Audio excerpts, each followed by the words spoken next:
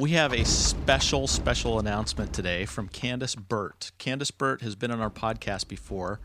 If you haven't listened to that, go back and listen to it. We'll link it to the description of this podcast. But Candace is not only an exceptional runner, but also a race director of 7 other races in the Pacific Northwest and that area. And she's been teasing the audience for probably a couple weeks now about this new event that she's been scheming in her mind. The social media has been all abuzz, Scott. We've got... Is that the word? I don't know, a buzz. We have Twitter going off. We have Facebook messaging going off, and people are inquiring, what is it that she has up her sleeve? Well, she's tipped us off. And we have her on right now as a quick announcement to what this new event is. Candace, thanks for joining. Yeah, thanks for having me. Are you really going to tell us? Is this just another, a promo preview? Or are you going to get right down to it and tell us what's going on? I think it's time. I really want to get the word out, and the sooner I do that, the better, because I think people are going to really have to plan ahead for this event. Okay, I've got both hands on the chair, both feet on the ground. I have my calendar out. Good. Candace, that's perfect. What in the heck is going on?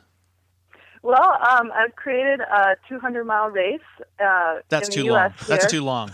Candace, that's too long. 200 well, miles. there's only 2 other 200-mile races right now that I know of in the U.S. that aren't relays, and both of them are sort of repeat loop courses. And this, what I really want to do is create something like the Tour de Giants, but for the U.S. Mm-hmm. I feel like there's a real need for longer distance stuff here, longer than 100 mile. I'm leaning forward. In an area with really cool trails. So I created the Tahoe 200, which will be a full circumnavigation of Lake Tahoe using mostly the TRT, so the Tahoe Rim Trail, but we have some detours around the lake as well that make it 200 miles, exploring aspen meadows, rock gardens of giants, small and possibly blue lakes, thick canopied forests, and long ridge lines with stunning views. So it's a pretty magical course. Now, give us some details on this. About what time of the year do you plan on holding this?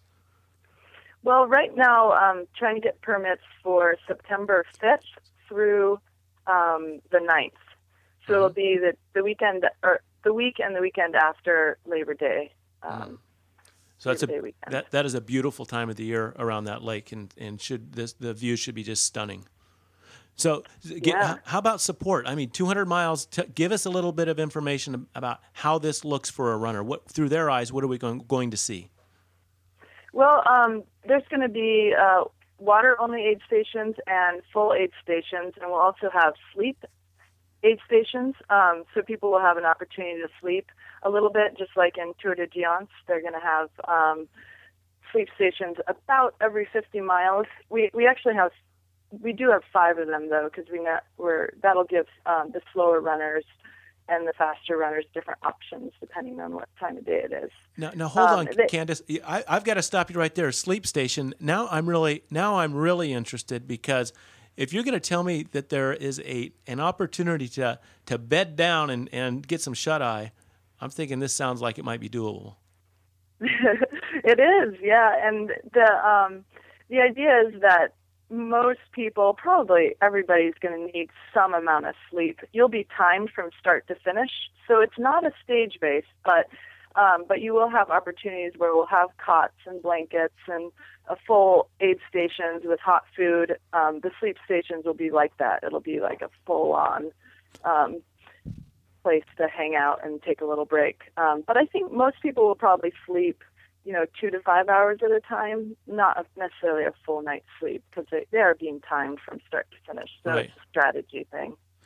Does the runner need to carry their own sleeping bag and sleep gear, or can they use are there drop bags so that they could actually put stuff at these sleep stations? Yeah, there'll be drop bags at all of the full aid stations. There's 11 full aid stations, and we might add more, but we want to have sort of a basic idea. So every 15 to 20 miles, there's a full aid station and then a smaller aid station every 10 miles.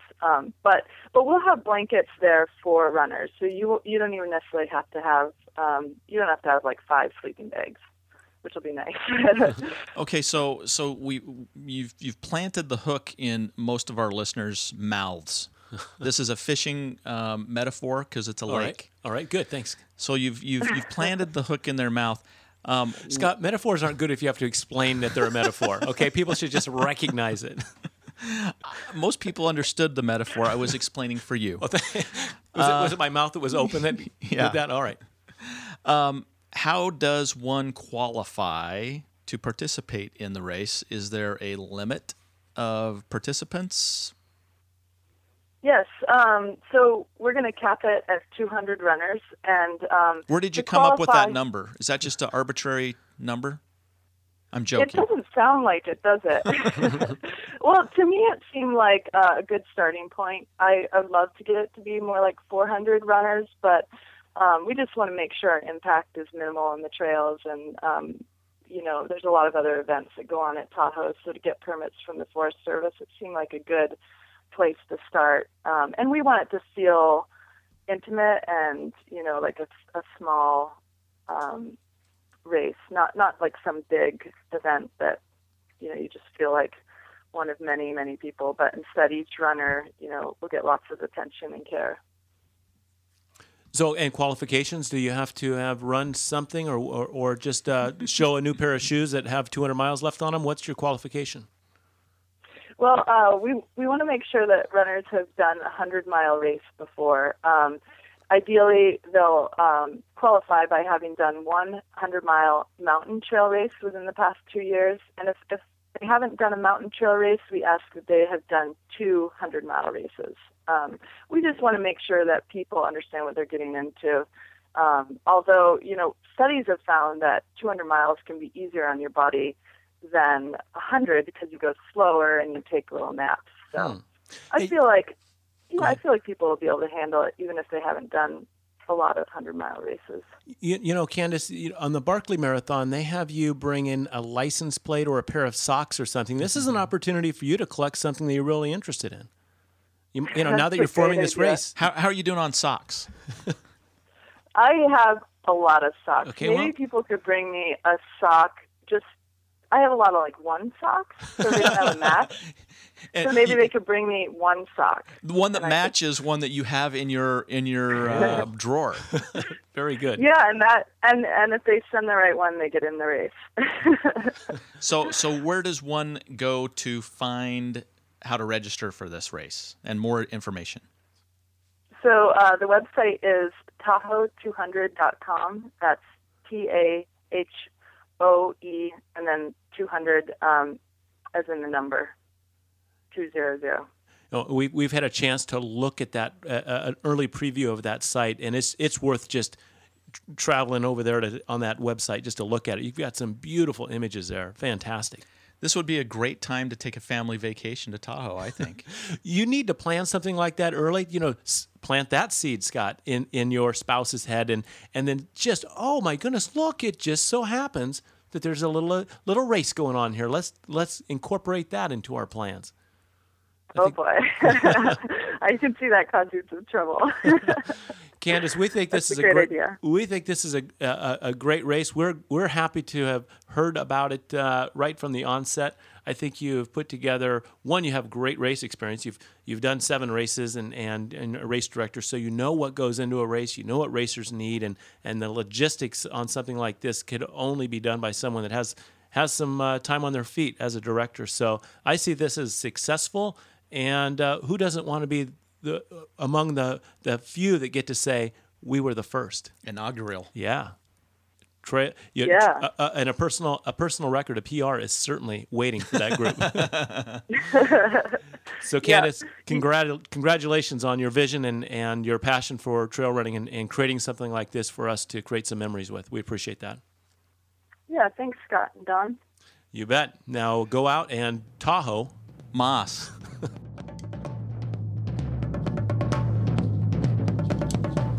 Our Tailwind Nutrition Tip of the Trail comes from none other than Mr. Scott Warr. Scott? Oh, was this mine? You said you had the tip of a lifetime. Here's the tip. If you've downloaded this podcast, you know that the podcast you're going to be listening to in a short amount of time is our one with Warren Pohl. And we were on a nice trail run with Warren Pohl recently, a section of the Western States Trail. And my tip is sometimes you got to slow down and smell the roses, or in this case, stop and look at the views. And we had a chance to do that because Warren had not run this most spectacular portion of Western States, his first time on the trail. And it was as clear, the day was as clear as could be. You could see to the start of Western States and to the end if you could rise up high enough, right? It was just that clear. And we took moments to pause and say, look at that. And Scott, we've run that course many, many times, that section, because it's local and a favorite of ours. And I saw some things I hadn't seen. Yeah, and we started when the stars were out. And he commented on how beautiful the stars were. I guess they don't have stars in London. Not like our stars. Western State stars are different, Scott. We're talking twinkling stars, not Hollywood stars. So my tip is it's not all about every single run is not about turnover, about just pounding out the miles. Take out the earbuds every once in a while. Put us on pause if you're listening to this put us on pause and stop and just look around. That's the tip. I love the tip. So go to tailwindnutrition.com. Thank you, Tailwind Nutrition, for sponsoring this tip of the trail. In fact, on that run, I just remembered this. On that run, I had 2 bottles worth of with Tailwind, one with berry and naked mixed, and the other one was with berry and lemon mixed. I ran my 18 miles because that's how long we ran on 2 bottles. Tailwind Nutrition. I had I had mandarin orange. Love it. 2 scoops each bottle. 2 scoops straight up. 2 scoops each bottle. That's all I needed all day. The Petzl running strategy brought to you by ultra runner and ultra race director Candace Burt. Candace, what do you have for us? Well, as a race director, I think it's important for runners to know that we keep track of you during the race at all the aid stations and the finish line. So, if you're having a problem in the race, it's good to tell an aid station, or if you're going to drop, let us know so that we're not out looking for you after dark while you're having a beer at home, chilling on your couch. And also, as you're going through those aid stations, making sure that when you go in, your bib number is showing, or you yell at the person that's sitting in the chair at the beginning of the aid station, and the aid station worker, as you leave the aid station worker, just give them a shout and say, number 212, leaving. I think that's a good idea, don't you think? Great. Yeah, that's a great point. It's one of my favorite parts, to get to just howl out your number, and and it kind of gives you a little energy, because I think so. When you say that, people say, "Go get them, have at it." It's all go downhill. 212. Yeah. So it's safe and it's fun. Thanks for that tip, Candace. Appreciate it. Absolutely. Now, go look at Petzl.com and look at all their cool head torches, especially those that are designated and invented and developed especially for trail running. Great stuff. In fact, that's what you and I used this morning, Scott. We had our Petzl Nows on our head, and we were lighting up the trail, and it is amazing how much light that does give you. And it's there's safety there too. If you have decent light, boy, you can sure save an injury. I will tell you, there's a portion of today's run that we did that there was a car coming at us. Yeah, and it was in the dark.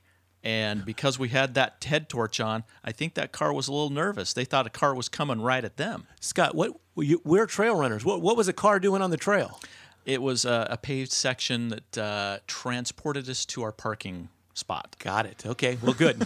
Now go get a Petzl now and run. Mas. Are we recording? I'm not nervous. I got this. Let's just do it.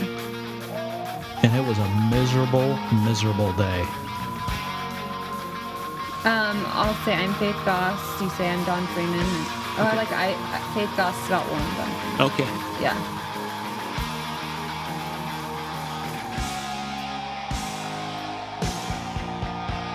And action. Welcome to another edition of Trail Runner Nation. Can't hear you. You can't hear me? Nope. Scott. Hello. Because you're deaf. Because I'm. Don't speak for the rest of the crew. Just because Hello. you can't. Now I can hear you. I got to plug in my headphone. What do you think, Warren? So when you talk, you need to be up on this thing. Well, he's a Right professional. up on it like this. Well, kind of. Don't swallow the mic. Yeah. All right. Welcome to another edition of Trail Runner Nation. I'm Don Freeman. I'm Faith Goss. And I'm Scott War. And I'm Warren Pold, sitting here with these guys rather than being on a Skype line on the other side of the He's of the world. live. He's across the table instead of across the pond. He's not. He's not a personality. He's real. You know, I always wondered what if there was really a Warren Pohl, but now I see him, and he's live and in person, and in fact with his lovely bride Erica, who's here in the background, keeping an eye on us, making sure we stay intact. Keeping Warren in line. Making sure we end on time. That too. I want to know why you're here. Okay, I why am I It's a here? podcast? Yeah, basically, I thought, well, I'd been in Australia for a friend's wedding, and you're kind of on the way home. So where would I stop on the way home other than the foyer of Don Freeman's chiropractic clinic here, next to the skeleton? And then I'm going with Erica. We're going to a tiny place with a population of 2,000, I think, somewhere in Washington State, for 5 weeks for a top secret project. 5 weeks. 5 weeks up there. Which you will know all about in due course, and we are itching to reveal to everyone. But we got a lot of work to do there, and then we're all going to run the Grand Canyon, aren't we? Yeah, well, I'm in for that. Yes. Really? I didn't know anything about that. Some of us. Rim to rim to rim? Was it 40 miles? 54. Rim to rim to rim to rim to rim. Wasn't that it? No, that's a lot of miles. We're Are you going at, was it Bright Falls or whatever it's called? Well, you know, those are details, Faith. I know we're starting on one end of the canyon, going to the other, and coming back to the car. Awesome. Don knows there's some downhill and uphill. That's all he knows. That's all I Right, know. That's what I hear too. So are you going to go, Faith? I'd love to. Okay, good. Depending on when. When? All right. When doesn't work for you? We'll make sure it works. I think it's November 20th, It right? was going to be November 20th, Right. but we're going to have to change the schedule slightly. All right. So we'll probably have to get the diaries out, maybe looking about a week after that if we can. Perfect. Thanksgiving. Thanksgiving. Do they have turkey in the Grand Canyon? They will have if we're They'll going have on 4 of Thanksgiving. us, yeah. They'll have 4 turkeys. So, well, what does England do with Thanksgiving? Do you guys have a They don't Thanksgiving? have Thanksgiving. We don't know what Thanksgiving is. It's an but American They holiday. mourn, Don. they actually mourn that day because that's when they lost their title of being conquerors, world right? empire? Yeah, Yeah. world empires. Because then they became Americans because they made America. That's July 4th. That's an American view, by the Independence way. Day. Well, no, No. I think that's a pretty good way of looking at it. All I know is that if you go near the American embassy, then there are some Americans getting quite excited there in the park or in some of the pubs. But generally in England, it doesn't register too highly. It's just sadly. another Thursday for you. A Or Thursday in Tuesday. November. Is it always a Thursday? It's always a Always a Thursday. Thursday. 4th Thursday. It's so that we can get It's- the weekend off. It's It's long probably a good weekend. people watching time in England because you're watching all the Americans get more fat and more happy, right? Because they're eating. We do A that all the lot. time. Yeah, I know, it's but quite I'm hard to saying- split them that way in London. Now, Scott, Canada has Thanksgiving because They do. Yeah, I don't know. It's a different date or something, but I It know is of different. a man that is from Canada, and he reminds me that it's a Canadian Thanksgiving. That's true. So, Just hit record and I have the next question. well, okay. Question away, Scott War. Are you going to hit record? I'm recording. We had a slight interruption, and so but we're back. We're back live We're back. and catching up. So here's my question for Warren. You know, we just talked about Thanksgiving. I don't know if you knew, but today is National Cat Day. Well, that's another reason I am It's- here on this particular day. October 29th. Today, yes, in the United States, we have a National Cat Day. That's so good. I mean, we And How it's are you celebrated countrywide. How are you celebrating Cat Day? My main interaction with cats today, I think, was running over a squash one on the freeway. On the way here, it was kind of smeared across 3 lanes. Really hard to miss. there's a severe penalty for that here in this country. Especially on wasn't Cat me. Day. It was done already by several thousand people, it looked like, before So, I got there. well, then you're okay. You're just a what is that? A contributor? What is that when you've Accomplice? yeah, an accomplice. Guilty by association. That too. So here's one of the fun things that we have planned while Warren is here. He's spending the night, and we are going to introduce Warren tomorrow to a section of the Western States Trail, which we call the Cal Loop section, which is 18 miles from Forest Hill down to the river. And if any of you have looked at any videos of Western States, there's the river crossing, which is a epic part of Western States. Ruckachuk. And I'm sure there's plenty of people that have run it that are listening. We're hoping people have run this race that we're talking about, Scott. There's not too many people. There's less people that run Western States than have climbed Everest. And we'll talk about that in a second because they've changed some of the rules and some of the entries. So that'll be good to talk about, and we'll get some opinions from the four of us on that. I'd like to know from two Western States veterans, Don and Scott, what do you think of when you think of the Cal Loop? Well, it's mile 62, and it's a place where you pick up your pacer. So it gives you a chance to then unite with a friend and hopefully a confidant to help you navigate these final 38 miles. And it's a great aid station because there's all kinds of hoopla going on. You weigh in as a medical aid spot, and then usually the crew has great access because there's only so many places that crew has access on Western States. It's not like every 6 or 8 miles there's your crew. There's only a few places that you get to interact with them. So that's a great reunion. You've got the big canyons behind you, and there's some climbing in front of you, but a good set of downhill to get down to the river. So it's a great place to catch up. So that's what I think of. And there's a couple things that come to mind when you ask that question. One is it's a huge hurdle. Mm-hmm. When you get to Forest Hill, that is the big hurdle. From there down to the river is kind of a coasting. There's some climbs, but it's mostly a coast. Mm-hmm. You've just climbed through 3 of the hardest canyons. Mm-hmm. The heat of the day, it's usually, for slow people like me, that's when the sun has gone down. So that's when you pick up your headlamp, typically. And so you're running down to the river. It's starting to cool off, and it's really nice. Now, the veterans say that's where the race starts. Right. Mm-hmm. Forest Hill is where the race starts. Mm-hmm. You bide your time until you get to Forest Hill, and that's where the race starts. And they're coming through at about 2 o'clock. I mean, they're coming maybe even before 1 o'clock, 2 o'clock. They're rolling through pretty early. Still hot, and so it's a good place to. Most of them cool in the river when they get down there. They splash around. One thing that comes to my mind from someone that's never run Western States, but I have run the Cal Loop, and this is a piece of advice to you: is well, you're going tomorrow, Faith. So yeah. Rest your quads now. Because you won't feel them the next day. Perfect. Well, I've had probably a really good taper. 13 hours sitting on a flight from Australia, and then 7 hours sitting in the car to get here. So I think my quads are pretty good, but my calves are like bullets, and I can barely walk. We'll work that out tomorrow. When we told you that we were going to do this, what kind of expectations do you have of this run?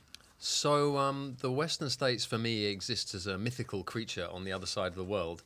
And I've seen it in still pictures and the odd small video. But really, it's the still pictures that come to mind. And there's this sort of nice sun-dappled trail, beautiful light, a nice gentle run. You're normally looking at the front runners in these stills. They look pretty good.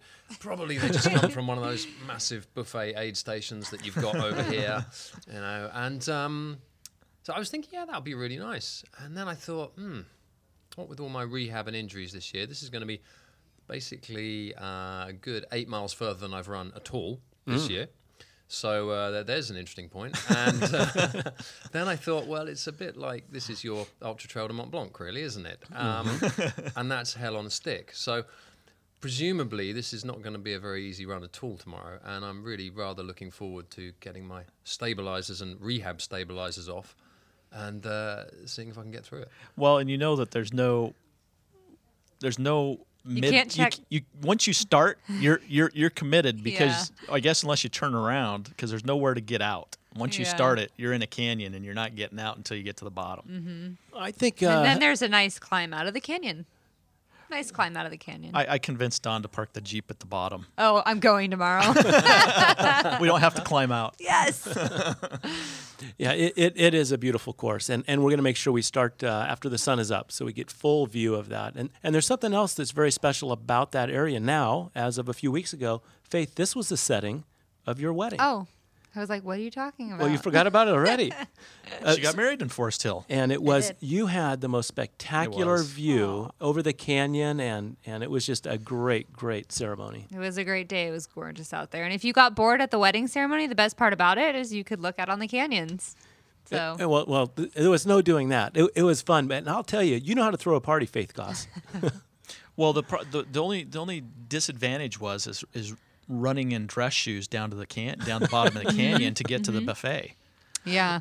Yeah, she did require a mile and a half jog to get to the actual ceremony from the reception area and then back. Yep. So an official 5K was completed for each attendee. Were you actually runaway bride and groom then? Did the two of you just leg it off after the ceremony? No, Darren doesn't run the canyons. He's never had the privilege of running the canyons, but we'll get him out there soon enough. He doesn't fancy the privilege at 6 o'clock tomorrow morning? Nope. He is not going to be doing that. He has never done the canyons before, and I think it'd be a rude awakening. What are you doing over there, Don? Oh, I've got this picture here to show Warren of your...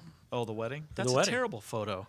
Are you kidding? I think, Faith, you Which posted photo? that on your actual... That's beautiful. That's absolutely beautiful. And that only adds to my impression that tomorrow is going to be a serene, beautiful, What picture are easygoing you experience. Would you like to see a picture from your wedding? Yeah, that's a beautiful picture. Yeah, from my own wedding. Anyways, so yes, it was definitely a picturesque wedding, and tomorrow is going to be even more beautiful because I think the temperatures changed a little bit, so the colors in the canyons are going to be the leaves are beautiful. It's going to be great. Bring your camera phone or your camera or what do you call it in England? We call them. I guess I'd call that an iPhone.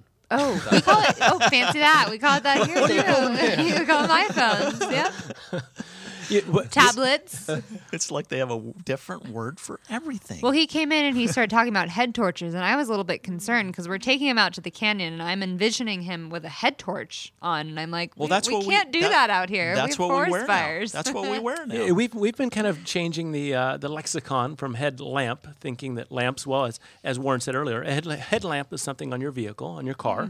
The ones at the front. And Scott had... opposed to the tail lamp. Exactly. And Scott has reminded us that a lamp is something on your bedside when you're reading. And you wouldn't put that on your head, would you? You certainly would. That would be a bit awkward. Some people do when they're a little inebriated. Possibly. You'd need a very long extension lead to go around. And so a torch is the official term we're using. And... Scott? So what I was going to ask you, Warren, you had mentioned, I think on a previous podcast, that you're overcoming an injury this year. Tell us a little bit about what your injury is and what the prescription was for you to recover and how that's going.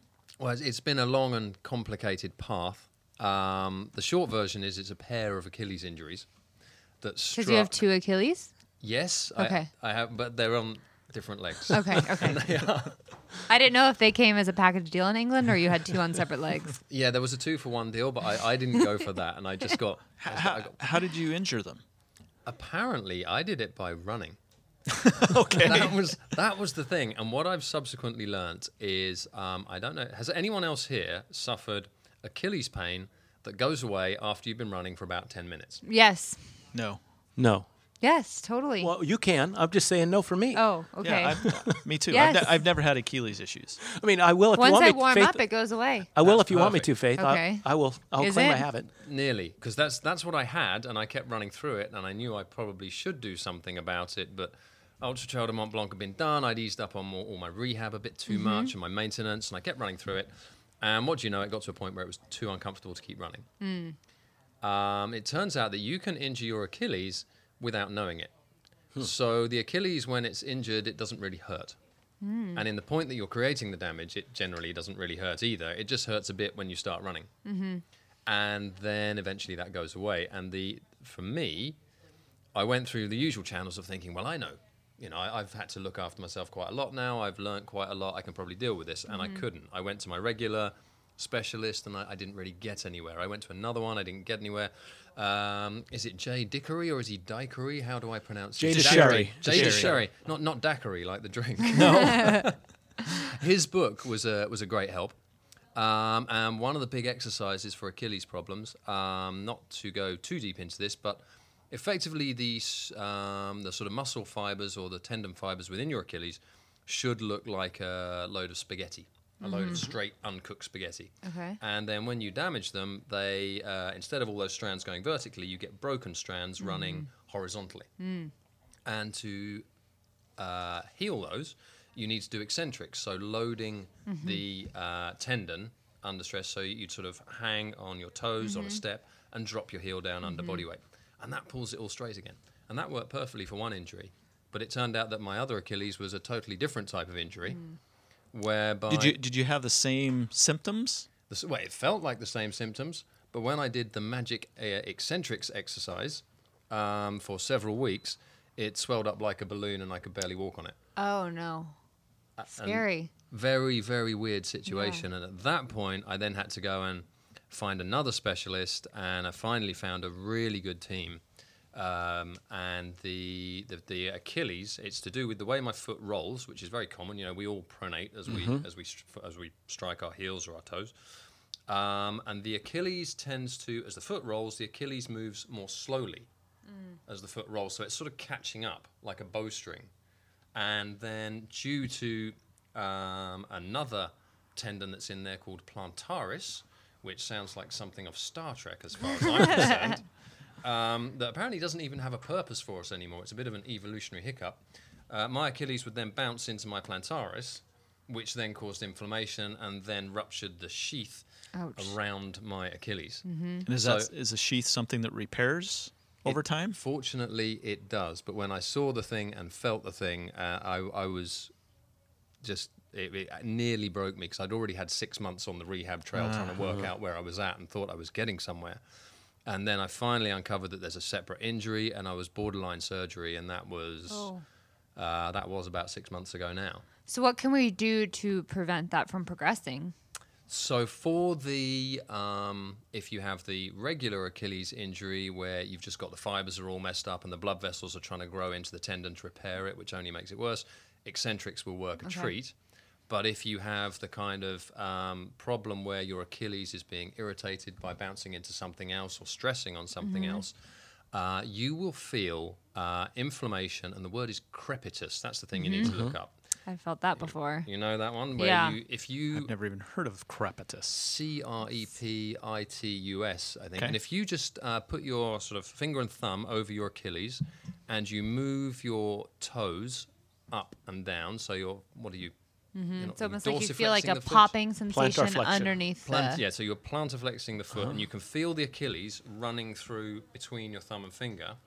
If it feels slightly lumpy as it goes through, then that's a bit of crepitus coming in, and it will start to creak as well, which is what mine did, like an old door. And at that point, you think you're probably destined for a wheelchair. But actually, all it needs is big rest, a huge amount of ice in 10-minute bursts, like whenever you remember daily. And once you get that inflammation out and you get the crepitus out, that will finally go away. Then you can start gently starting to load it, but eccentrics will only make it worse. So if you have a question about your Achilles and you think it might be one of or other of these, get a specialist opinion and find out before you start doing the eccentrics, because every blog where someone has magically recovered, it's been the former injury which responds to eccentrics, and that will sort you out in a few weeks. So are you okay to go running tomorrow? Well, this is the good thing. So as part of the three-way approach to my rehab, one of the guys I'm working with is a running coach or a form coach, and he has, because a physio, no matter how good, or you know, someone could intervene and repair me, but if my running form continues that same strain, that same injury is only going to come back. So the form coach I've been working with has totally altered my form, which is where my running prescription comes in, whereby I'm now up to running 2 hours and 15 minutes at a stretch, and then each week I add 15 minutes to my 3 runs a week. So I'm back up to a reasonably good place, no pain, and as long as there's no pain the next morning, I'm fine. So as I think, you know, running with the mare tomorrow. What did he change in your form? What did he have you eliminate, or how did he change your running form? So the first key was cadence, and so your foot strike rate, and mine was too slow, and he brought me up to 180 beats per minute. That's what I've heard is the right cadence. So that's per foot. If you were counting, so that's counting each foot strike, right. 1, 2, 3, 4, 180 per minute, and that sounds like this. With my nice metronome. Yeah. So do you plug your headphone into that and train yourself to run that fast? I run with this, and I now don't need it, but it's with me. And I just check to make sure I'm on track. Will you be playing that loud tomorrow so we can all... Nope, because his phone will end up in the river. Here's an interesting thing. We just did a podcast with Anton Krupicka, and we talked about form. If you haven't listened to that podcast, stop right now, go download it, and listen to it, and then come back. Does that include me? Because I have it. And have you listened to it? I got through the JB Benner before that one, and this was on the flight over here, and I really had to get sleep, because otherwise I'd be dozing in this podcast. So should I go and listen to it now and come back? You should. And we'll pause, and we're back. And we're back. The thing that was a takeaway for me on that podcast, because when I think of good running form, I think of Tony Krupicka. There's lots of videos, and on the podcast description, there's a video there that Don and I have just loved for years that shows him slow motion from the side, and it's just really, really good form. And so we asked him about that. Did you start with good form? Did you learn good form? Do you and when we asked him the question, do you still consider or think about form or work on your form when you're running now?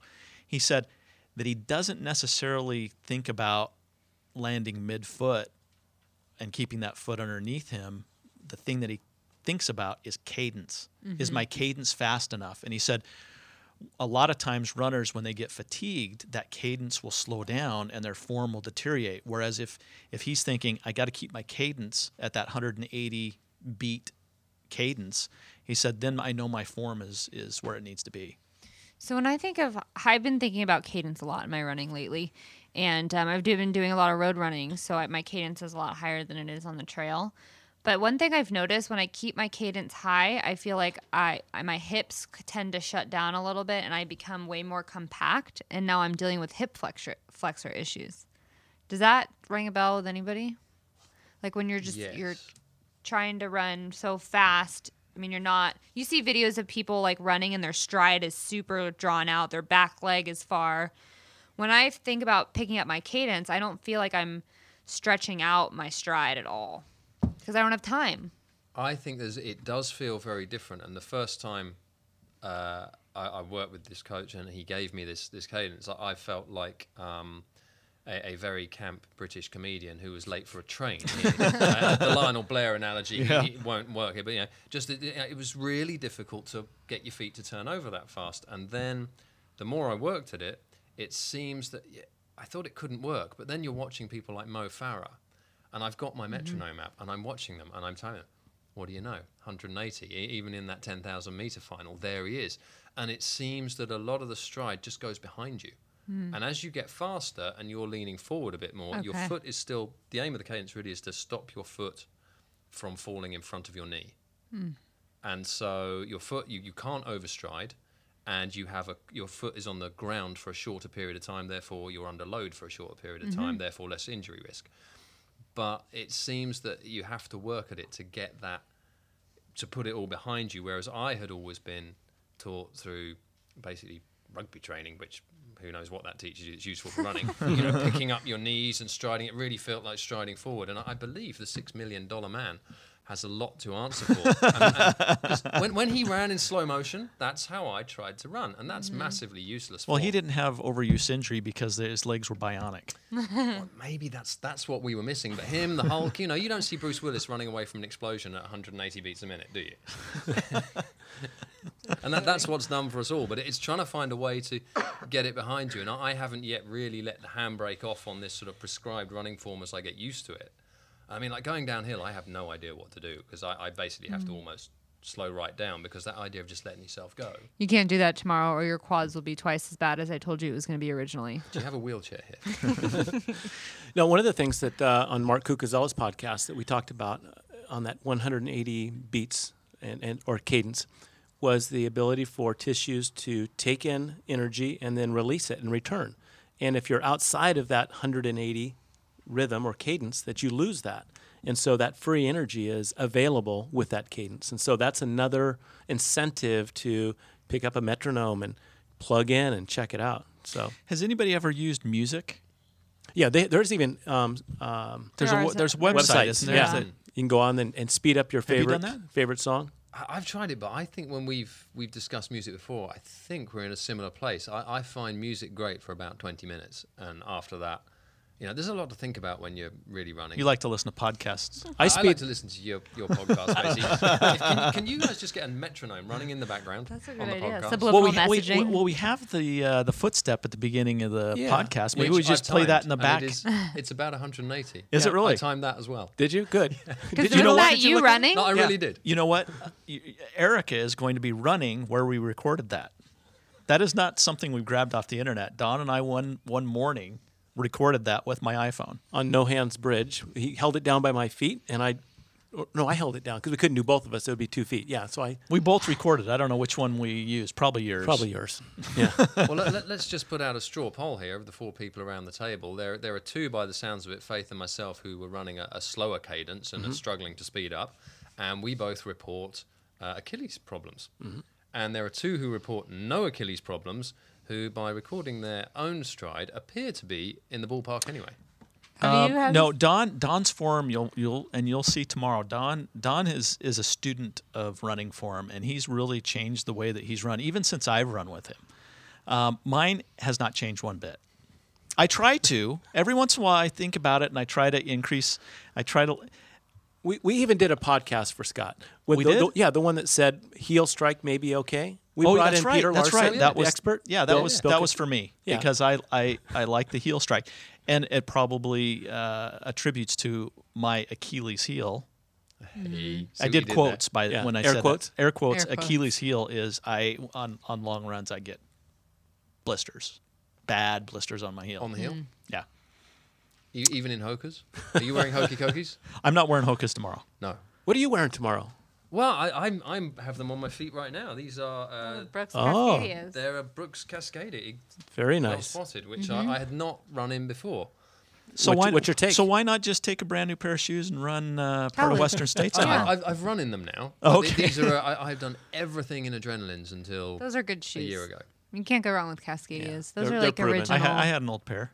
Yeah. A couple old pairs of Cascadias. Are we feeling a general bit of love for them here? I'm Oh, feeling yeah, quite a yeah. lot, so They're Yeah. good shoes. Yeah. I ran quite a bit lately in the Pure Grit by Brooks. I've heard those are Yep, good too. Good shoe. I might wear those just out of solidarity tomorrow to the Brooks. I'm actually interested. So what are you going to wear, Faith, tomorrow? I haven't run on the trails in so long. Oh, Faith, this is a trail podcast. I know. Faith's been doing her I've been wearing half my marathons. my Newtons. I love my Newtons, but I won't dirty them. So I'm Go in the gonna washing machine. She's such a girl sometimes. I'm so gonna wear anti-trail. my Montrail Bajadas. Can't go wrong with those. No, that's a good shoe too. And you're going to do which one? No, I'm going to go Pure Grit? Vask. I'm going to go Vask tomorrow. The Pendulum, the new shoe that That's the one I don't want to match. You know, there's been times that Scott has picked me up. I'm glad that it's morning Yeah. because we look like a couple of, Tour de France trail. Team members? Team members. We're in Yeah. the same Both gear. wearing skirts, same color. Skirts? Well, if you're running the Vasks, I'm not This, gonna this Is isn't this something I'm Scotland. missing here? It's not Scotland. if you're going to run the Vasks, I probably won't have to. I won't be able to wear in the Vasks. So what are you gonna go with? He's going Hoka. No. Have you tried the new Hoka? No. Me neither.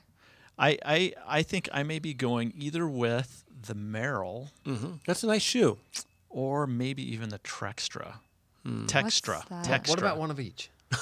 I've never tried that. Try something new. I don't know. We'll see. We'll see what happens. So speaking of Western states, I'm going to throw this out because We're changing it's subject. Thank you. Well, we really weren't on a subject. I don't know if we've actually started. Faith has to leave in That's a good. right now. Faith. That's a really good conversation. We can't talk. Wait, well, I guess you guys can talk about it. You could put 2 minutes. 2 minutes, Can't. Faith. I know I can't. I need to go. I What- need to go. Faith, because I have to do Faith stuff is going on a tomorrow. run, and She's leading a at group. Trail Runner Nation runs are Priority. over right. podcasts. And you have a group of how many waiting for you right now, Faith? I think there's 4, at least 4 coming. Four? That's not a You're group. dropping us I for know. 4, but I it's know. it's a growing group. It's a growing group. There's and 4 here. I'm promoting Tailwind. I'm promoting Tailwind tonight, so I need to get everything ready. Nice. Okay. So- Well, good. Thanks for joining us, Faith. Yes. Darren, thanks for Run bringing Moss. Faith over here.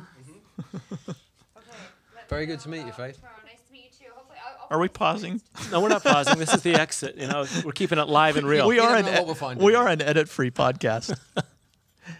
We don't even- Erica, when you do directing movies, do you edit those movies at all? Yes. Sometimes we don't do it. We Erica, don't, come we on don't over, know take how. Faith's- We need some help on learning how to edit. Bye, guys. Okay, we're inviting Erica over here.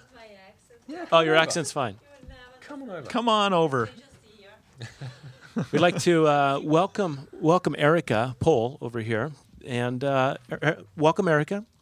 We understand you're a runner, and we'll get into our next topic in a second, and then we'll get your input on it as well. Erica's going on a run tomorrow also. Yep, with my wife and a group of gals that are running tomorrow. Also a short a section of Western States. They'll be doing the Overlook, up, down, and down No Hands Bridge, and up and around. So it'll be a nice 8 to 9 mile run. Beautiful. Beautiful run. You'll like Looking it. forward.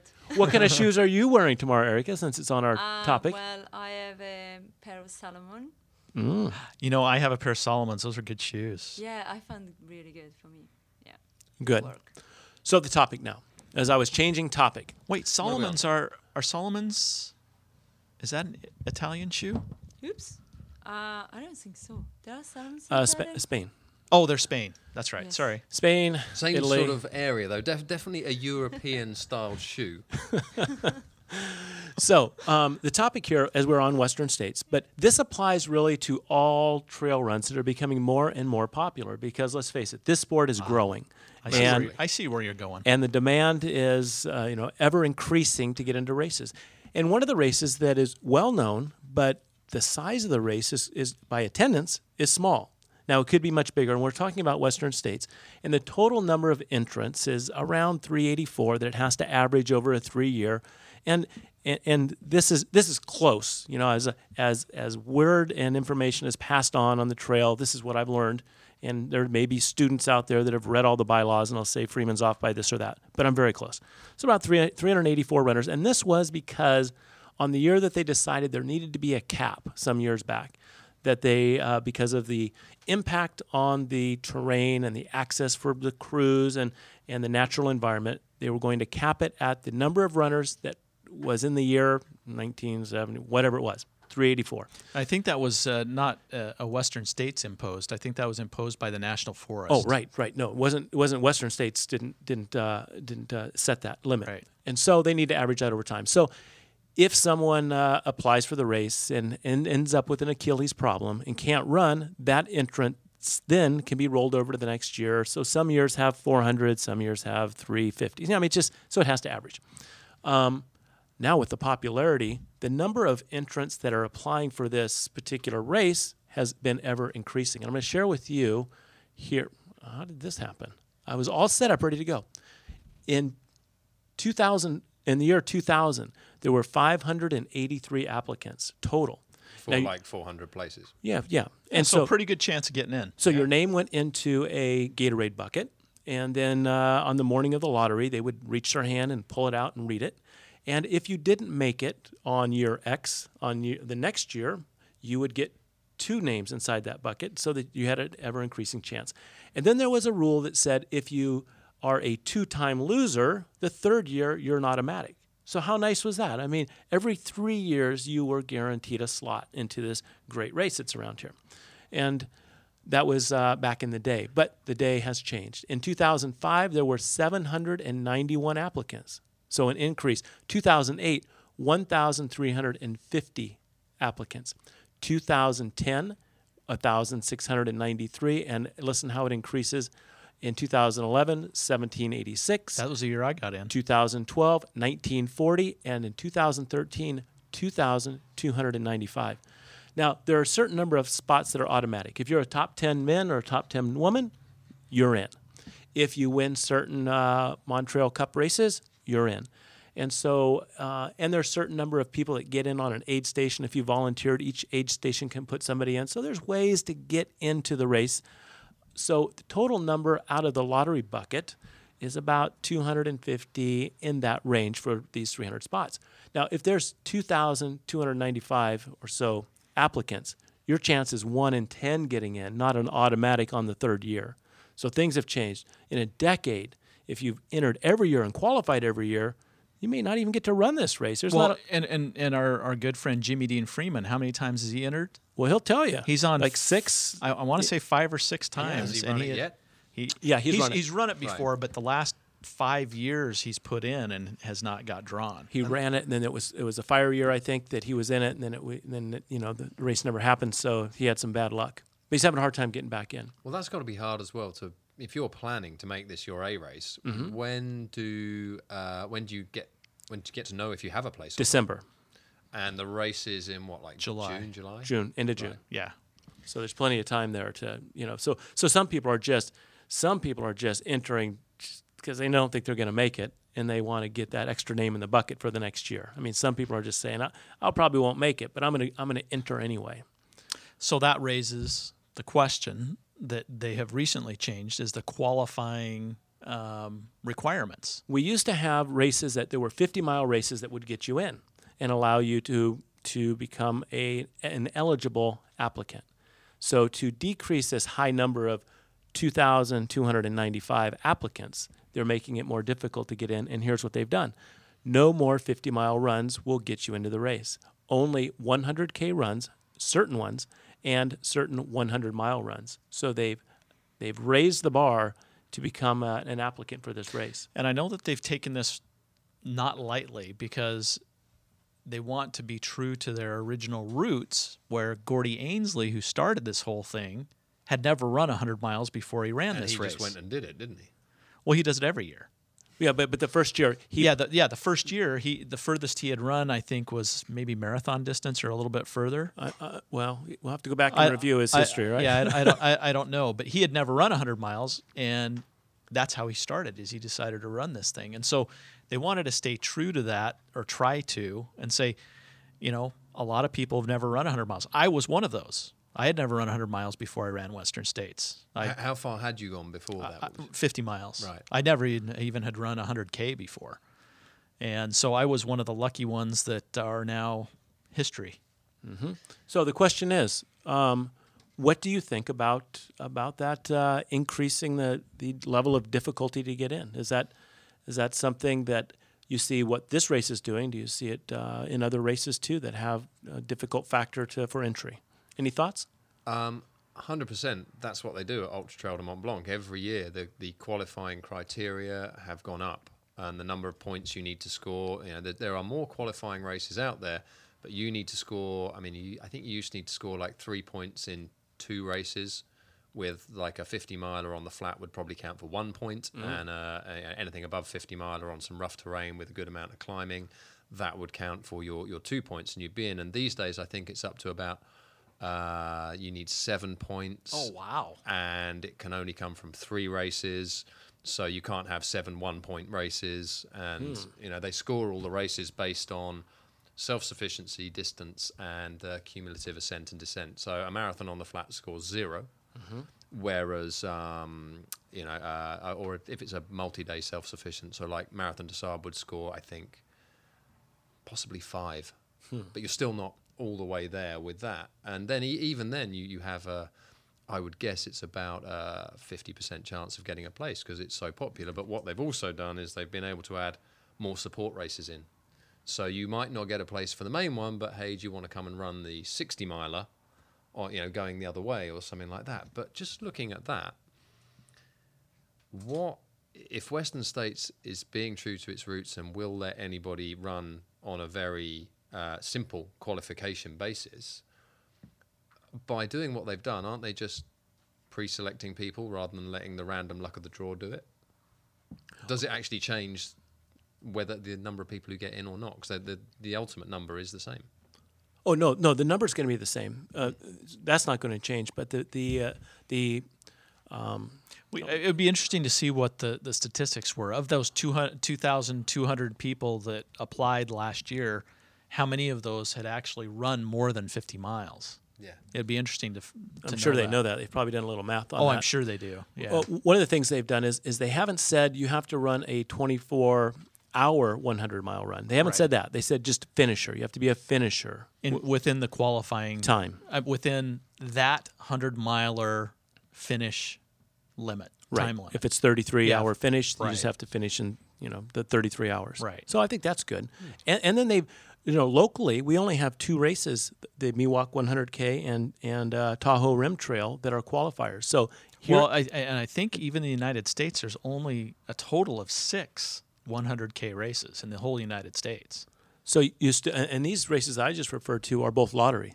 So you've got a lottery up. So here's the question: are those races going to be much, much harder to get into? Well, that was absolutely. That was part of the social media stuff. People were already applying for some of these races. Or does that open the door for other 100K races? Well, they've only selected so many. They have already selected the ones that are qualifying. And they're all over the world. If you look at the list, they're over in Europe, and they're cognizant that this is a worldwide attraction. Well, maybe it becomes a bit like the way the UTMB thing has spread, and actually that's only good for the sport, I think, because what it does is there are more people looking to qualify because there are more runners. Therefore, there are more races that can be supported, and there are more races that apply to be qualifiers. Therefore, you don't end up running some tediously dull 50-mile race on roads somewhere that's not been planned very well. You do get something that has to fulfill the criteria for these proper A-list races. Mm-hmm. Therefore, you're going to get, good trail. You're going to get maybe through the night, or, it should only broaden the menu for us all to go running, hopefully. The races that they've selected are tough mountain races. None of them are flat and all downhill. The Miwok and both Tahoe Rim Trail have a lot of elevation on them. Well, and the argument, devil's advocate here, the argument that I've seen in social media over the last week that this announcement has taken place is now it pushes people to these specific races, which gives those race directors kind of a monopoly or a greater opportunity to make their races more popular, and it pulls away a lot of draw from some of those 50-mile races that were qualifying 50-mile races that now all of a sudden they may lose their popularity because people aren't going to be running those anymore. Well, qualifiers. We had a race locally here called the Last Chance 50-mile that was right on a flat course, out and back, a lot of road stuff, but it was an easier 50-mile, and that was my first 50-mile. And as you finish it, that you're now qualified as a Western States runner, and that some of the people that finish that within the qualifying time really aren't ready for a 100-mile mountain race. They're just not ready. I would beg to differ because that was my qualifying race for Western States. Well, I paced you. I beg to differ. Oh. I'm sorry, Scott. I'm sorry, Scott. Ow. Well, sometimes, Oh, is it time up yet? Running partners have to be honest with one another. I think we just need someone to ring a bell here, get a bucket for these two to spit into, put them in their corners, and bring them back in just a minute. So, Erica, if you could just put the board up for the next round, please, we'll get them out. Scott's such a good and wise guy. He set me up for that. I'm still. He set me up. I'm still out of breath. That's what friends are for. I'm looking forward to seeing what you two are talking about at this pacer pickup point that we're running at tomorrow. It's going to be a great time. This is probably one of my favorite parts of the whole Western States Trail. It's beautiful. Good. You don't like the canyons? The canyons are. Well, this is considered part of the canyons. To get to the river, it's part of the canyons. So it's the last tail of the canyons. It's not the heart, the real middle part. But you can't beat running down to the river and starting at Forest Hill. It is beautiful. I want to know. Swimming in the river? Uh-huh. We swimming in the river tomorrow? No. You can go dip yourself in the river if you're feeling like you need a little recovery. Ice bath for the legs, perhaps? Yeah. There used to be a race. I don't know why anybody hasn't picked this up, but there used to be a race, a 50K race called Rucky Chucky Roundabout, which would go from Forest Hill to the river, then you turn around and climb back out. But that's no longer a race. Yep, that's a good run. That's kind of a staple, one of the staples of out and back for states preparation or any course around here. So, another one, another topic. Well, you got a topic? I tell you what, I've had a long time traveling here, so I should have thought of something. And here's one. And let's bring Erica into this because she has perception and insight. Erica has perception and insight, and funnily enough, perfectly teed up there. Exactly what I was going to next, because if you were to find yourself in an injury situation as a guy, and you need to do your rehab, one of the key parts of that is, when your therapist or whoever says do your exercises X times a day, and do it. Put your training effort into. You can't train anymore. Put your training effort into your rehab if it really matters to you, and get on with it. But the key part that I think they don't mention is once you are running again, with an adjusted form or whatever it is, you've got to be listening to your body. You've got to back yourself back in gently. Gents, leave your ego in a jar at home. Okay, now, I when you're better than average at something, and whereas if I go to a big race, I'm mid-pack at best, we all have to recognize, I think we talked about this before, that as ultra-distance runners, we occupy a very tiny group. Comparing yourself to the guys at the front is good for motivation, but you should really sometimes step back and look at your achievements in context of population at large. Most people can't run to the front door. So you're in a good place. So, as a guy, it can be easy when you go running and you're reasonably good at it. If people overtake you in the local park, or in my case, little old ladies with their shopping overtook me at the start of my rehab. Very hard, no matter how humble you like to say you are, very hard to put that ego in the jar. And Erica has been an enormous help to me in getting me going again, because she is a runner too, has run up to half marathon very well. And but it was rare on longer runs or anything we get to run together because we're at a different pace. But now we've run together, and running with Erica, that calming female influence has stopped me from running off the leash and overdoing it too early, and has been a key point in my rehab. So I'd just like to say thank you to my wife here for helping me on that rehab. But I think also to slow you down. It's been perfect for us to run together. How has it been for you? Has it actually been helpful for you as well? Oh, yeah, of Or have course. I just bored you with my... Of course. I'm not a big runner. I like to run. But the fact that Warren is a good runner, so for me, it's motivation, and I push myself to go faster. So it's good. It's good for me, it's good for him. I slow him down if I make me fast. So perfect combination. I have a question for you. When you're running together side by side, or... Well, Warren is always competitive in any case. Well, so he wanted to speed up. He always go in front of me. That's what my question is. If you're running side by side, does he have to be a half a step ahead? Always. And when there is someone close by, you just see someone faster, you say, start to speed up when you see someone, other runners. Yeah, I think that's kind of natural for all runners. When you see somebody up in front of you, you start to kind of pick it up a little bit. Kind of, like the lead dog thing. We just have I think really what it is we just want to be around other runners. I don't think we're being competitive. We just want to be together. They give you the energy. We want to be in a pack. You feel the energy and you start to follow it. Yeah. So now I've turned off the recording here. So... definitely off. Yeah. Right. So, was he a grump when he didn't get to run? Was he harder to live with? Well, I have to say yes. Yeah. Well, let's talk about it. Let's work through this, Erica. I think you can see completely the difference because, of course, relief, endorphin when you run, I give you that energy, take away all the stress, and I could see in Warren actually it's such a massive change of behavior in little things every day. So the fact that now he's going back to run, wow. Did you ever get to the point where you had to go when you went to his closet, picked his shoes up and threw them at him and said, "Go for a run"? No, because I know he couldn't run. Oh. So it was frustrated. Yeah. His frustration was they couldn't run.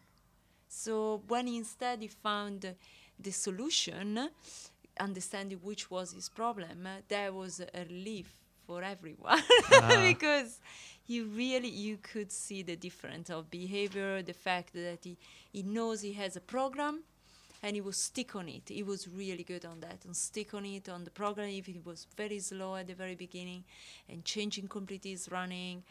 And it's difficult, you run all your life with a certain kind of step, and suddenly someone is saying, hey, hold on, you have to run completely different, put your feet in a different position.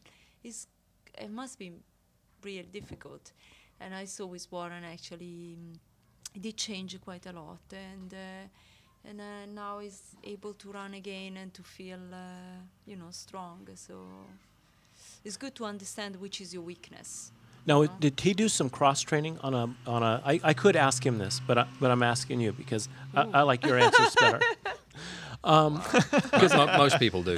I realize I'm blatantly out of this from now on. I'd like to hand over. I hope you like getting up at 4 a.m. because we don't want him to talk anymore. I can stay in bed. Well, I know we can get some honest answers from you because, a fellow runner, we do kind of maybe skew a little bit. So how about cross-training? Was that part of his world? Was he swimming and biking and doing other things to keep his sanity? Well, he did some biking, yeah, he did. Couldn't do too much again, because if you put too much strength and, impact again on it was difficult. But he was doing quite a lot of cycling. He did actually a really nice cycling with Bianchi stuff. You can explain better than me. It was a beautiful ride in Tuscany that I did, but actually in the early days, part of the greater frustration was I couldn't cycle either. Because, again, that put load through the Achilles, which the right one needed no load. So cycling was out. Swimming I don't really like. And I was, it got very frustrating to find something to do. So literally I would be up in the park at 6 o'clock in the morning or 7 o'clock at night doing an hour or two of rehab exercises. I have done literally probably millions of eccentrics by now. So Warren, we get a chance to talk to you about running and all kinds of things, but let's talk a little bit about what you do day to day, because not everybody gets to go to Australia, and then we know we spoke to you in India, and now you're here in America. And I know you're a journalist. Get to ride on Lance Armstrong's bike. Yeah, just let us know a little bit more about WarrenPole.com or Warren Pole. Well, it's becoming an increasingly difficult thing to define now. If someone said, "What's your job?" it was simple. I'm a journalist. That is what I do. But being freelance means I have a great freedom of time, and my income goes up and down like a yo-yo. So you have no guaranteed income any month. You're always pitching for work to keep that. It's like being a monkey swinging through the trees. You've always got to have that next branch, and as long as you can keep that, you're all right. But the job itself throws up an incredible amount of opportunities. If you can stick in it long enough and build your contacts well enough, and you carve out your niche, and keep those good clients commissioning you with stories, you get asked all over the place. Hence why I was in India that time, and that's what took me out there. It also means that when one of your best mates gets married in Australia, then you can go, well, yeah, we are coming, because you don't have an employer to check with first. So that's a trick. And you get an employer to buy off on a story in Australia. Well, I looked at a story in Australia. I nearly actually became news in Australia. Within 7 hours of landing, I was being rescued off the coast of Manly by a Coast Guard jet ski and helicopter. Do tell. How did that happen? If you don't have a story, make a story. That's Warren's. Warren's model. This is definitely my friend. He likes his outdoor adventure sports, and we go back a long time. And he's a very trustworthy guy, but he's very reckless as well. But he's got a good, sensible head on underneath it all. So when he said, "Let's go surf skiing," which is it's like kayaking, but on something about as thin as a pencil and about as long as 2 cars, end to end. And it was blowing a 30-mile-an-hour wind, and the waves were higher than us. And I thought, that doesn't look like a very good idea. But I thought, I trust him. He's an expert at this. We'll go out in a 2-man surf ski. Let's go. And I turned out to be good enough at it that him paddling away at the front thought, oh, he's doing better than I thought. We won't go this short, easy way I was going to go. Let's go way out round this headland 1 kilometre offshore. Then I fell out. Oh. And it was quite cold. It was very rough. It was like, have you seen that movie, The Perfect Storm? Yes. Yeah, it was like, I felt like I was in that. There's a lot of sharks off that particular coast of Australia. Did he know you had fallen out? Because you're in behind him, right? Or did he just keep on going? Well, the good thing is a tandem surf ski won't really go anywhere in those conditions with one person not doing anything. So he realised I was gone. He fell out. It's very difficult to get back in. Then I got back in. Then I fell out. Got back in. Fell out. And sort of had to forget about the sharks at this point. But this was the first time in I think anything I've done where rather than it just being this will be a great story when we finally get it sorted, I'm like, I wonder if we are going to get this sorted. So when after 40 minutes of being stuck out there slowly drifting towards New Zealand with no real hope, he tried towing me back. I tried swimming. We tried attaching the paddle onto the surf ski and go. We were just going further offshore and further and further.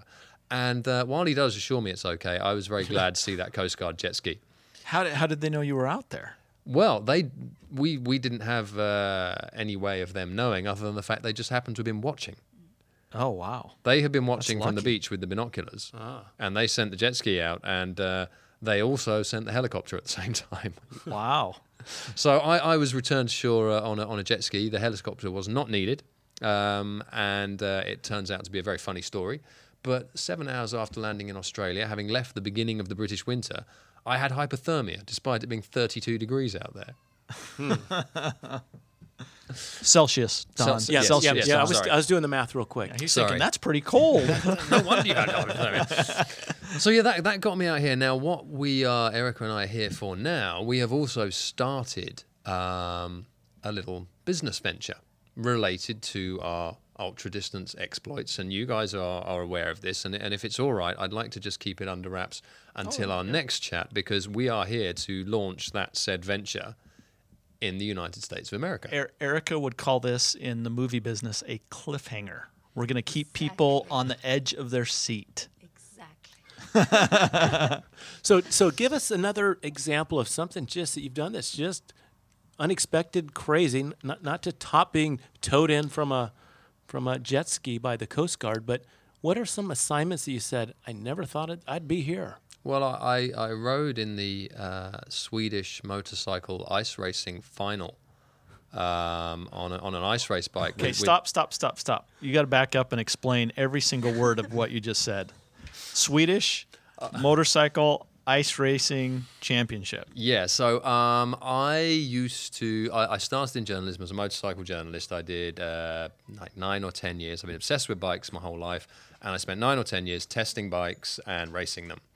And I then did a TV series for Discovery where I had to do a different race in a different motorcycling discipline in a different country every episode. And one of the most random, they were all pretty random, was the ice racing in Sweden. So Sweden, very, very cold, and obviously a lot of ice. What they do is they basically get a massive, imagine something the size of a football pitch, but it's coated in ice. You then put a loop on it, like a 400-meter running track, but bigger. Spikes on the tires? Spikes 2 inches long on the tires. So you've got a chainsaw at either end of your bike. You don't want to get run over. Well, this is the best bit because the spikes give you such a grip, the bike leans to such an angle that they have to cut the left handlebar, because it's always a left-hander. They cut the left handlebar shorter than the right. They have no foot peg on the left. So your foot, which is in a motocross boot, which if anyone's worn a ski boot, it's like that. So you've got no feel. And you have hypothermia in your foot, so you can't feel it, has to balance on something about the width of a sort of, I don't know, a couple of straws, which is attached to this back wheel. And, you've got some leathers on and stuff, but really, that's a spinning chainsaw. And all of how long are the races? How many laps do you do? It's nearly until everyone's dead, which takes that takes about 30 seconds. It's a race of attrition. That takes about 30 seconds. So my first ever ice race, I lined up alongside the Swedish champion, who, funnily enough, he beat me. I was just happy to come back with my leg. But then, let's see, last year I was in, I drove a Land Rover from Geneva to Uzbekistan for 3 weeks. I've taken Rolls Royces around the Atacama Desert in Chile. We've seen the video. We've seen the video on. That's on warmpole.com under your video gallery. That should be in there. And I'm trying to think, actually, when people put me on the spot like this, there's been too many of these things that happen. I went sailing on the guy who won. He came third in the Round the World Vendée Globe yacht race.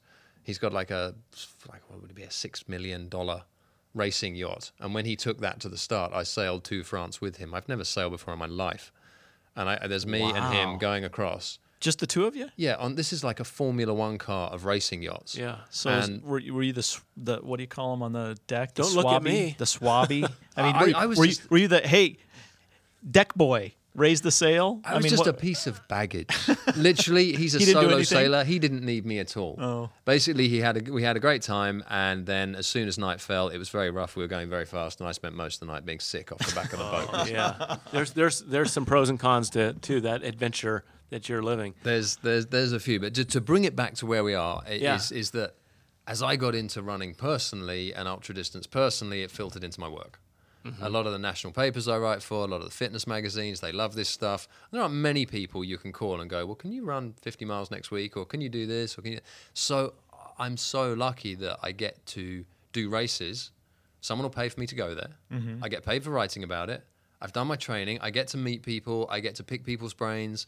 My contacts book for the sport I love grows. My stimulation for being in it grows, much like being here with you guys now. I mean, how random is this? Seriously. Crazy. Oh yeah, random Surreal. for us. Yeah, it's we were anxious about this, and when you called and said you were coming, we just thought this is going to be great. So here's my question: What haven't you done that's on the list that you would like to do in your wildest imagination? Well, there's very little, to be honest. I'm trying to think of the one. I mean, the skydiving. Run 18 miles of Western States with Don and Scott. 18 miles of Western States with you guys is going to have to be about up the top there, because I mean, there was shark diving, there was skydiving, there was this. They've all been. Oh, this is top. riskier with us. Yeah. And I really think that a bit of this would be where it's at. But if anyone out there does happen to own a MotoGP bike. That was the only bike I never got to ride in my 10 years as a bike journalist. So I have no idea what that is. Do you know what that is, Don? No. Two wheels? What's a Moto? It's a Formula One car of motorcycle racing. So isn't that what you have, no, Don? No. No. I do not. So, Eric, what do you think about this? What do you think about your husband out doing these crazy adventures? I was very scared about his answer. I said, "Oh my God, what is going to answer now?" Do you get to go on? Do you get to go on location with him? Normally no, because he is his job, and so I have my job. So it's not. Sometimes happen actually, like some race, running race or stuff like that. Yes, and. I'm also excited sometimes when I do the support for him. Yeah. So driving all the night and bringing things. That's an endurance event in its own, isn't it? I Being a crew. Especially if I go with friends. So we have fun in the meantime. Lots of wine? Lots of wine? Well, no, because you're driving, Oh. But you have a lot of stories to speak about all the night. Yeah. Know? And then seeing him arriving at the place is good. But how did one thing I remember? We as you said earlier, Don, that as we're all into this ultra running and the trail running, then we maybe skew some of the things we say and that we talk about. Now, Erica is a non-ultra distance runner. Definitely. What was your impression through the night at Ultra Trail de Mont Blanc of what you saw? Guys, I mean, I wish you can all see the pictures. We will see people coming toward us with scary faces. Basically, it was so cold that everyone they have a kind of just one facial expression, mouth open, eyes open. It was kind of zombie look. Yeah, the skin changes colors. Skin green and gray. Everyone, yeah. We were saying, Yeah. oh my God, especially. My friend, she never saw something like that. She saw all this arriving, looks like from a war or something like that. That's what made me want to become a runner. I saw that. Really? Yeah, I said, I've got to have some of that. Yeah. Yeah. That's the good bit, right? Yeah.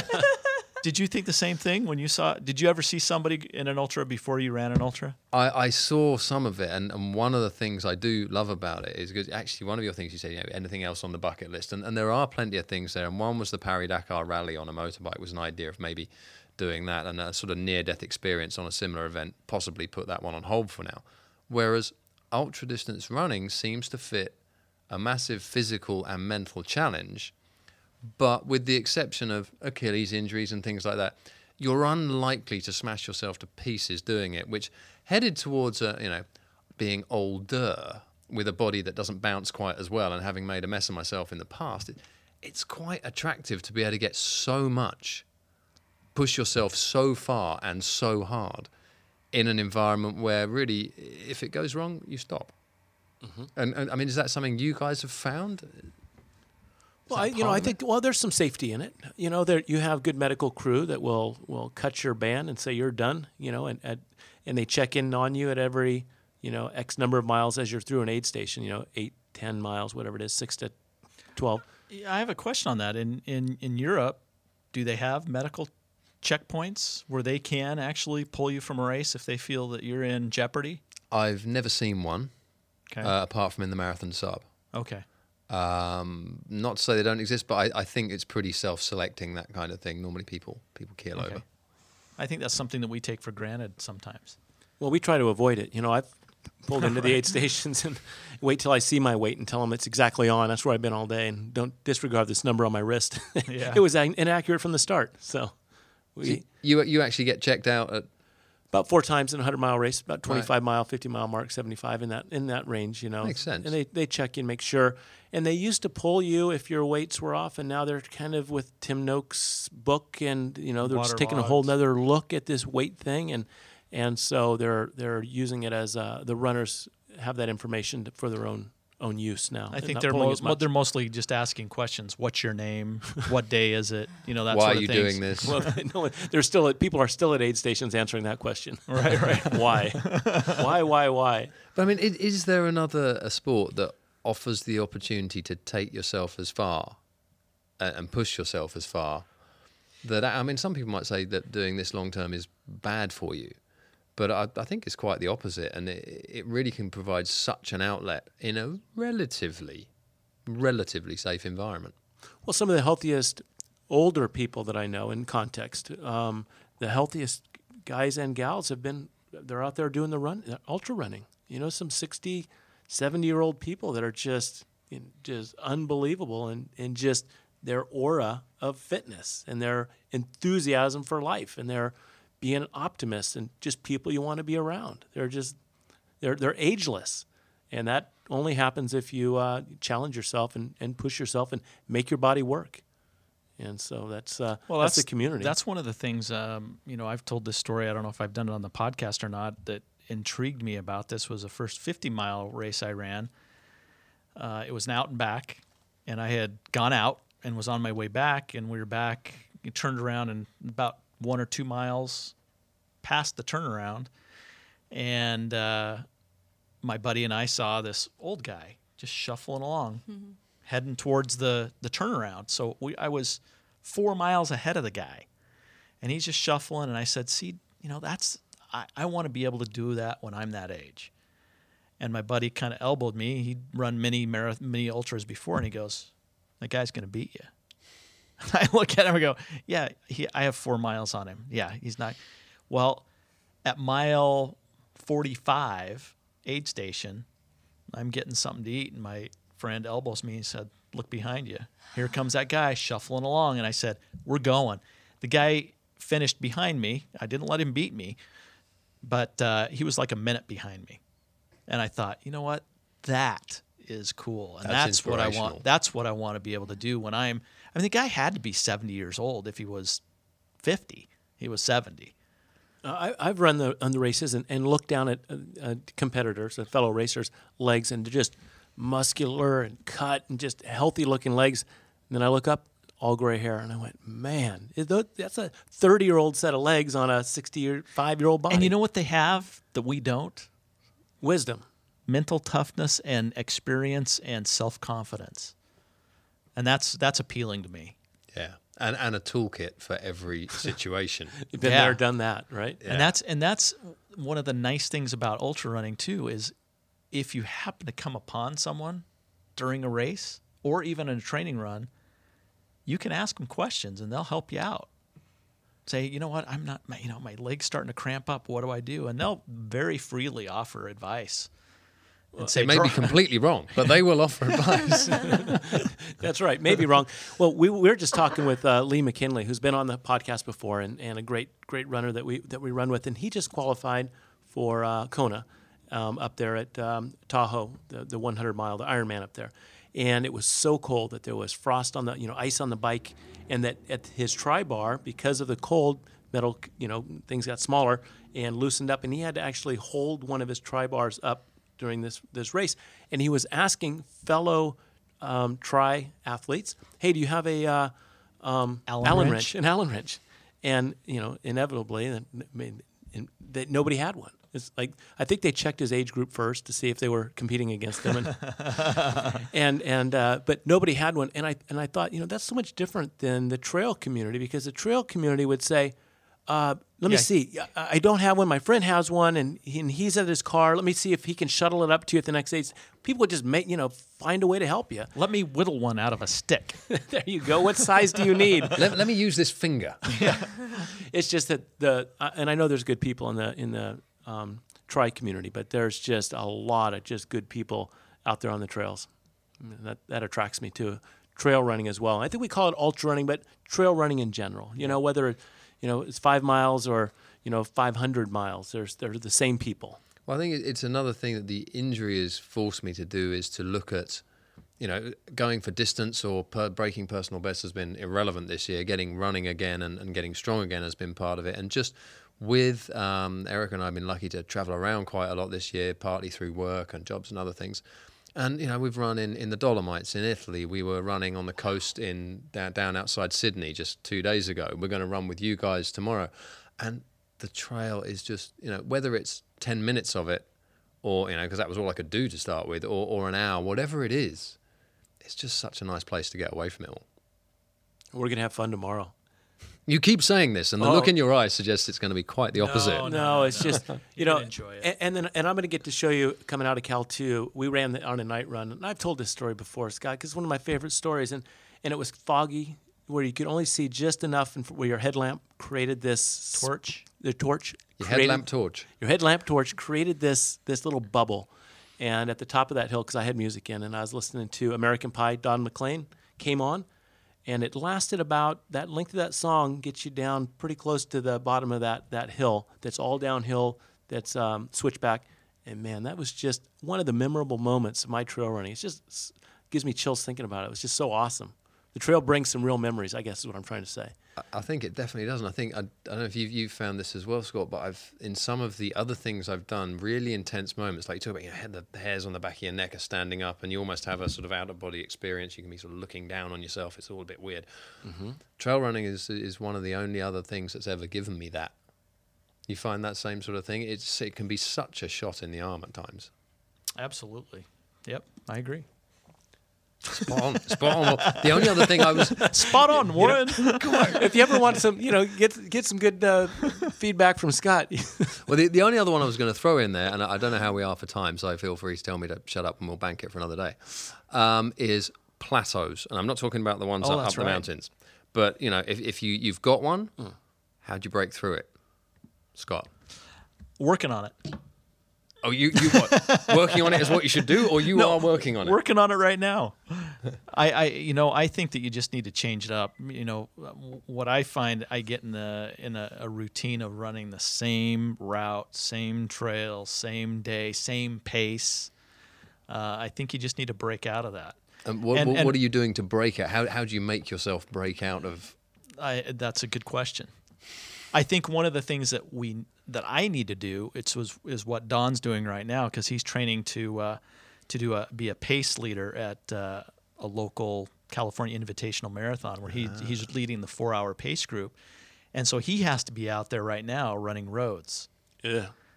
Which isn't necessarily fun, but it's good because you're running a little bit faster than you normally would on a trail. And getting leg turnover and that sort of stuff. And I think it just adds variety. The problem is I just, when he texted me the night before and says, I need to run the roads tomorrow, I say, have fun. I'm going back out to the trail. And we're lucky enough that we have trails here close by. So what about you, plateau boy? Breaking out a plateau? So breaking through it, smashing them. Yeah, well, let's define the plateau. So are we, we've reached a peak, and we're just a performance peak, and we can't seem to get through it, even though we're training. Are we talking about that plateau? That sort of plateau. That pretty much sums it up. We'll talk about that one. Okay. Spot on. I have a theory after you're done. Okay. All right. I might take your theory. I'll just say, we've talked to Phil Maffetone, mm-hmm. and he's worked with many elite athletes and said one of the things, if you're trying to build speed, you need to do his Maffetone method, which is slow down and train in that aerobic zone and that will help you become faster. And a lot of people think that just training faster is going to make you faster.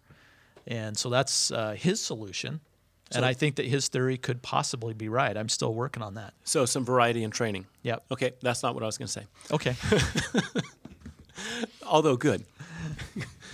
No, go for it. I'm still catching my breath from the earlier Do we comment. need to ring that bell again? Get the spit buckets out, gum shields out. Okay, back on. Oh, Scott, you know I love you. Round 3. There was nothing personal about that.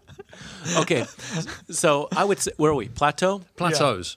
Kind of like the podcast is plateauing right now. How are we going to bust through it? Yep. Okay. Let's shake it up. Well, if you're training hard, right, Yeah. and you just can't seem, I keep seeming to hit my same numbers. I can't get a personal best, a personal record. Then what am I going to do? I think a lot of times it may be overtraining. I think that we need to rest a little bit, back off a little bit, give some training variety. That if what you've been doing isn't changing something, it's time to change what you're doing. That old saying. And I think there's a lot to be said for resting, and maybe more cycling, more swimming, and a little less running for a period of time, and building your body, letting it some of the areas that are working a lot freshen up, letting knees freshen up, muscles freshen up, and those things, and still containing a large aerobic base, and then re-enter running with some zest, enthusiasm. Can't wait to get back out there, and you're going to bring still a large aerobic base, and then go out there and execute a plan. And then I'm still on it, Scott. Okay. And so then lining out a plan. I'm going to do X over this period of time, and then stick to it and watch it happen and expect it to happen. And don't be unrealistic. So there you go. I was just going to say, back to the point you were making. Did I make a point, Scott? Was there even a point there? Maybe.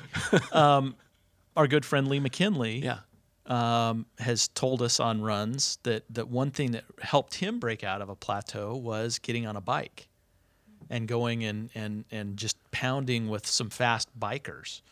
And that really helped him, especially in his uphill climbing, right? That's what he said. His climbing on the trails had increased significantly when he put a lot of time on the bike. Yeah. Interesting. And Lee, as we've talked about on the podcast, has he's watched other runners, other great ultra runners, and found that the lifespan of that real elite athlete is only so long. And then something happens because they're running so hard. And Tony Krupicka talked about that. He wants longevity. Yep. And so he's divided up his time into a third of the time in the pool, a third of the time on the bike, and a third on the trails. They should make an event that has with all 3 sports. Yeah. It'd never catch on. Oh, please. And what would you even call it? We could wear spandex or something. Yeah. Go ahead, Don. Sorry to interrupt. No, I deserve a lot of this. and so he's done that just for longevity. And he says he's more enthusiastic than ever to get out and run because it's his faster treat. than ever. Oh, that guy is now 52, and he's faster than he was 20 years ago, and he just keeps doing it, and it's amazing. I'm afraid to run with him. I used to be able to, not worry about it, but now I have to go to sleep early and make sure I eat right the night before. I mean, all of those things that Janet would say. My wife says, "What, do you have a race tomorrow?" I said, "No, I'm training with Lee. I got to go to bed." Well, I think training partners are another good part of it. I mean, I think we've already must have done it before. The training partner thing is a great part of training, but also introducing someone who really does give you a kicking every now and again. You can't run with that person every weekend. They're not your friend to go running with the whole time. But once a month, you to break that comfort zone, you do need someone who is going to absolutely take you to the cleaners to show you where another level might be. Do you think that the opposite of that could be true? Taking someone that isn't a trail runner and introducing them to the trail? And then just leaving them for dust. Okay, feeling great about it, and leaving them crying somewhere. I'm working my ego today. I'm just going to bring somebody out and crush them. Yeah, that's nice. So you've never run trail before, huh? Come on out. That's a little bit of what I was thinking. Here's a lamp to put on your head. No, I think that with an extension cord. I think that there's some fun in that not leaving them, Don. Well, by introducing someone new to the sport and maybe slowing down a little bit, like you were saying with Erica, and working with your form, Yeah. and watching their enthusiasm. Right. And seeing, like tomorrow, part of the fun tomorrow is going to be absolutely Warren seeing this trail and some of these views for the first time. For the first time. Yeah. Right? And then he'll say, oh, I saw this part where Killian was jumping up over that ledge on Unbreakable on that movie. Did you know you're watching that movie tonight? I hope I'm watching that movie tonight. Have you seen the movie? We've got it No, right here. because we can't get hold of it properly in the UK. Oh, well, yeah, there's a tariff on it of some kind. So does it come with subtitles? Yeah, we can. I think it is. I think there is. They changed some of the aid stations for you. It'll say biscuits available and crumpets and tea with biscuits, a spot of milk, a little smile and some tea. That's your lot, and probably some lashing rain into the middle of it all. Well, I was going to say we tried to bring some rain. It's been a little cloudy, but it's not going to rain tomorrow. Now, Erica, you're a director of movies, correct? Yeah. Do you ever see your professions crossing where you will be filming and maybe producing? I mean, I could see a movie called The Adventures of Warren or something like that, and I would go. Well, no, actually, I already mind some stuff because, running and especially in the environment is so inspirational. The top of these hills, so going down to lakes, they're so beautiful. They're so inspirational, especially changing the lights from the morning to the evening, change completely, and the mist, So I'm planning to shoot a few things with Warren because it's just so beautiful, It's just the beauty of running that it takes you in places that otherwise you don't explore. And this is what Warren taught me when I was starting to run, because before I was just doing, just a gym, in a gym and stuff like that. And then Warren said, oh, why don't you come to run with me? And I said, all right. So was this in the dating phase or was this after marriage? The dating phase. Uh-huh. And so we started to do, my first run with Warren was 10 kilometers. I never ran a 10 kilometers before, so you could imagine how it was. He wanted to be a hero. I thought I was being chivalrous. The hero because I didn't run before for so long. And you couldn't tell him that you had never run that far, right? I'll go run 10K with you. I told him I didn't run, so I was the hero. Because if I was saying, I already ran. No, I didn't. It was my first 10K. So it was very fun. And then after that, he said, why don't you do an half marathon? I said, okay. And it was this Run to the Beat that is very fun. It's in London, and there are bands all around. So every, 2 kilometers, there is a band. So you're looking forward to arrive to that band, to hear the music. But by the time you arrive, you're gone. The music, you can't even listen to a song, basically, because it's not really loud. So anyway, but it's very fun. So that was my first half marathon. And then after that, he dragged me into triathlon. That I loved it. I just adore triathlon. What's your favorite discipline of a triathlon? Well, I have to say that my last triathlon, it was brutal. I supposed to hate myself to say, yes, I do it. And I did this in France, where they do the Tour de France. That is very steep, the bike. The race is it's at Alpe d'Huez. Now, Alpe d'Huez is one of the signature climbs of the Tour de France. And it's a very, very heavy mountain climb. It's a good, I think the pros might get it up there in about 35 minutes. A reasonable amateur will get up there in an hour and 15 to an hour and a half, grinding it in first gear the whole way. And that's before you've got to swim in a glacial lake, then you've got to ride to it, then you've got to cycle to top it, then you've got a trail run on the top. Wow. And that was Erica's second triathlon. So. Wow. Yes. Hats off. Yeah, I go, this is the life with Warren. The step are jumps. So you do a mini step and then you do a jump. What he does also in his job, because when he does, this kind of race and things, and also he does really big jumps. So I have to jump with him. in at the deep end, you can sink or swim. And in Manly last week, I very clearly nearly sank, but thanks to the Coast Guard, here we are. How do you break out of a plateau, Warren? Well, that's what I'm looking at now. And in terms of the running, I'm very much realizing if I do the same thing, I get the same results. Yeah. Mm-hmm. So my advice to myself has been to do the opposite. So I have never had a structured training program, and I have never had a coach.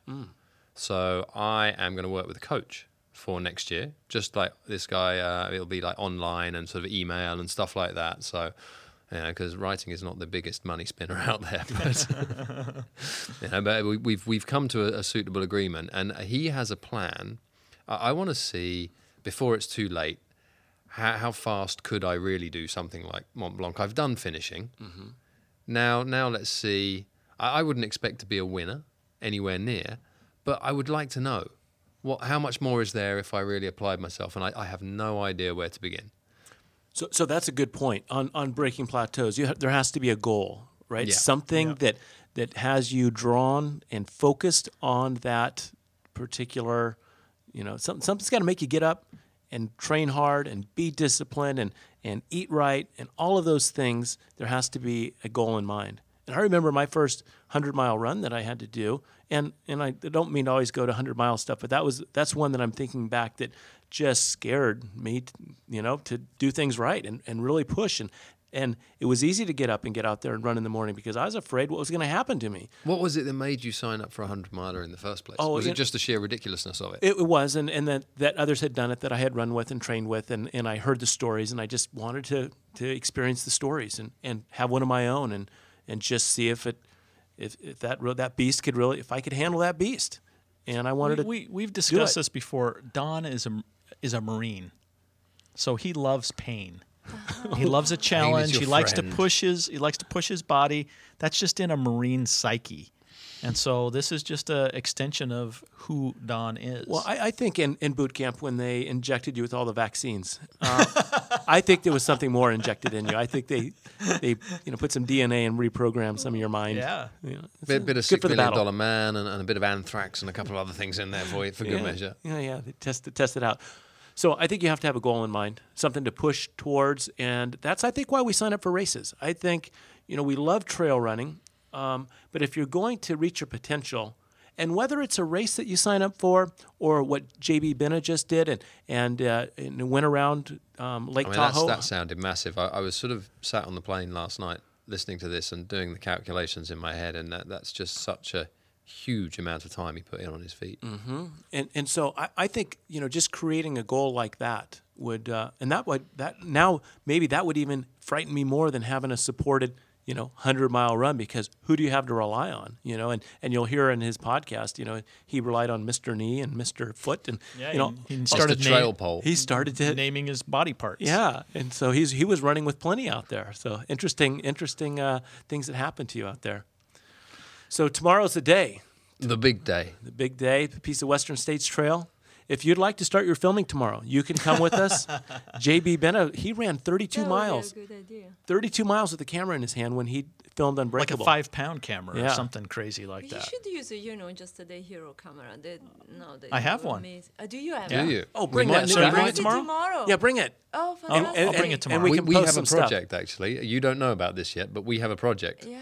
Because just quickly, we mentioned that whole running form idea, and a lot of study of running form is based on fresh athletes, because it's very hard to get someone to run 50 miles then check their running form. Mm-hmm. So I thought, based in conjunction with the guys I'm working with back at home on form and rehab, they're at the cutting edge of a lot of sort of biomechanical stuff in the UK for runners. I thought we would look at how our form evolves or doesn't.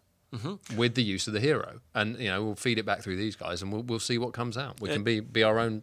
I'll charge the batteries. Good, charge them up. Hey, and interesting, you might want to hook up with Marty Hoffman, Dr. Hoffman, who at this year's Western States had, I think it was mile 38 and mile 58 or so. They had cameras where we all ran through. They knew our numbers. And then they had several cameras set up right along, looking at our, from our knees down. I don't know what they were looking at, but they were set up. We had to run through some cone section, and they watched our gait. And one of the things, I stopped to talk to him, of course, because I needed an excuse to stop. 38, I didn't need an excuse. 58, I was there ready to, take some notes. I said, hey, you got some paper. And he said that they're looking at seeing how form changes.